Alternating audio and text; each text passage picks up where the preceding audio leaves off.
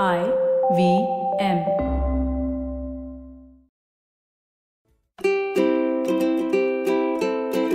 Hello and welcome to the Habit Coach podcast. I am Ashdin Doctor, your habit coach, and today in the hot seat we have Kiara Sharma. And she says something very interesting. She says, "Good morning, sir. My question might be a typical teenager's problem for you. I'm a PCOD patient, hence I have acne, and I've also gained weight since the last 6 months. It's really affected the way that I see myself. I never had any self-esteem issues before, but now I'm even scared to look at myself in the mirror, let alone go outside. People comment on my scarred face and my tummy, and no matter how hard I try, I end up feeling worthless. Also, I'm unable to stick to the habits of jogging or working out, even after trying multiple times. Please help me out. Would really appreciate it if you answer my question in the next episode. I would be very thankful for you, sir. Excited for the next episode. Have a great day." And then a rainbow emoji. All right.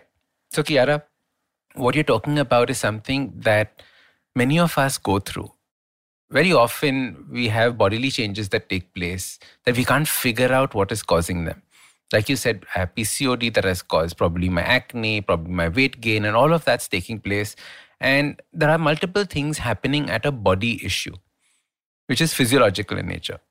We've done many podcasts on PCOD. We've done many podcasts on weight gain.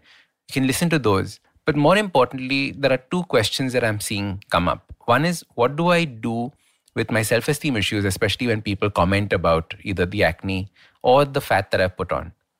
The second is, how do I stick to the habits that I have decided that I'm going to be doing? So let's talk about both these things. The first thing to understand is that there are two kinds of people that you will meet. There are people who will say, "Oh my God, what has happened to your face?" out of concern, out of care. The problem is that they don't know how to word it correctly. So it comes off as either criticism or it comes off as something that we have to be very cautious about or something that, destroys our self-esteem. The point is that they are saying this out of concern, but we cannot see that concern because they're not saying it properly. The communication is breaking down. So that is one thing that takes place. The second kind of person is the person that says these things to try and run you down, right? They'll say, "Oh my God, look at your face. What has happened to you? You used to be so beautiful earlier and now look at what has happened to you." Or, "Oh my God, what has happened to you? You put on so much weight. I remember you used to be thinner than me. Now look, what's your weight? Tell me. I'm sure I'm lighter than you by now." And stupid things like that the people will say. I've heard such stupid things being told, and you can see the other person is hurting, but they will twist it in, almost like stick a knife and twist it inside you because they are trying to hurt you. Those kinds of people we do not want in our life. And you have my full permission to get rid of them from your life. If they are part of your family, I know it's hard to get rid of them. But what you have to do is you have to push them aside slowly, because they are not having your best interest at heart. The other kind, they have your best interest at heart, but they don't know how to communicate it. So all you have to do is understand and appreciate that it is concern that is coming. It is not criticism that is coming. Now, Kiara, whatever is happening to you, the weight has come, the weight will also go if you do the right things. The acne has come, the acne will also go if you do the right things. Scars may be a little harder, but the important thing is that all this is inside your control. And you need to realize that it's inside your control. Otherwise, what we do is we blame the environment. "Oh, it's because of the pollution. Oh, it's because of this. Oh, it's because of that." Or we blame our fate. "Oh God, I know so many people actually who used to blame their hair loss on I must have done something bad in my last life." No, it's not about that. Everything, what is under your control, you must be able to control. Things that you can't control, you must relegate, you must leave, you must forget. And then you will start feeling that peace. So what I want you to do is I want you to start thinking about it this way. I want you to start thinking about what are the things in my life that I can control. But more importantly, ask yourself, why do you want to control them? Why do you want to change them? You look at yourself in the mirror and you feel disgusted. You look at yourself in the mirror and you feel the lack of self-esteem. That sometimes isn't enough.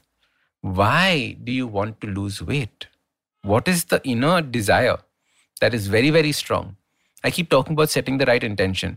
I don't think you set the right intention, because if you had set the right intention, come what may, raining outside or anything, you would be out there jogging or working out or doing your food, focusing on food, giving up your sweets.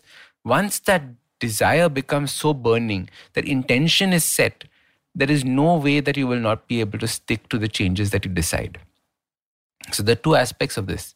One is finding what is that intention, that burning desire inside you, that to make that change. But the second is knowing what are the right changes to make. Very often we don't make the right changes. I've known so many people that's talked about, acne, so I stopped having oily food. But I'm like, yeah, but acne also comes from your sugary sweets. No. How can I give up sugar, sir? No. I can't give up sugar. Don't even tell me to give up sugar. Okay. You see what I'm saying? So very often the intention might be there, the ability might be there, but the information is wrong. So making sure you're getting good quality information from places that you can stick to. The last thing, Kiara, is learn how to make your jogging and working out and all the changes that you want to make to get rid of the acne, to get rid of the weight and even the PCOD. Yes, you can get rid of that. Ways to do it is to figure out what are the small changes you can make in your life. What are the small things you can do from now onwards that are going to have a big impact in your future. That's the way you can make this change.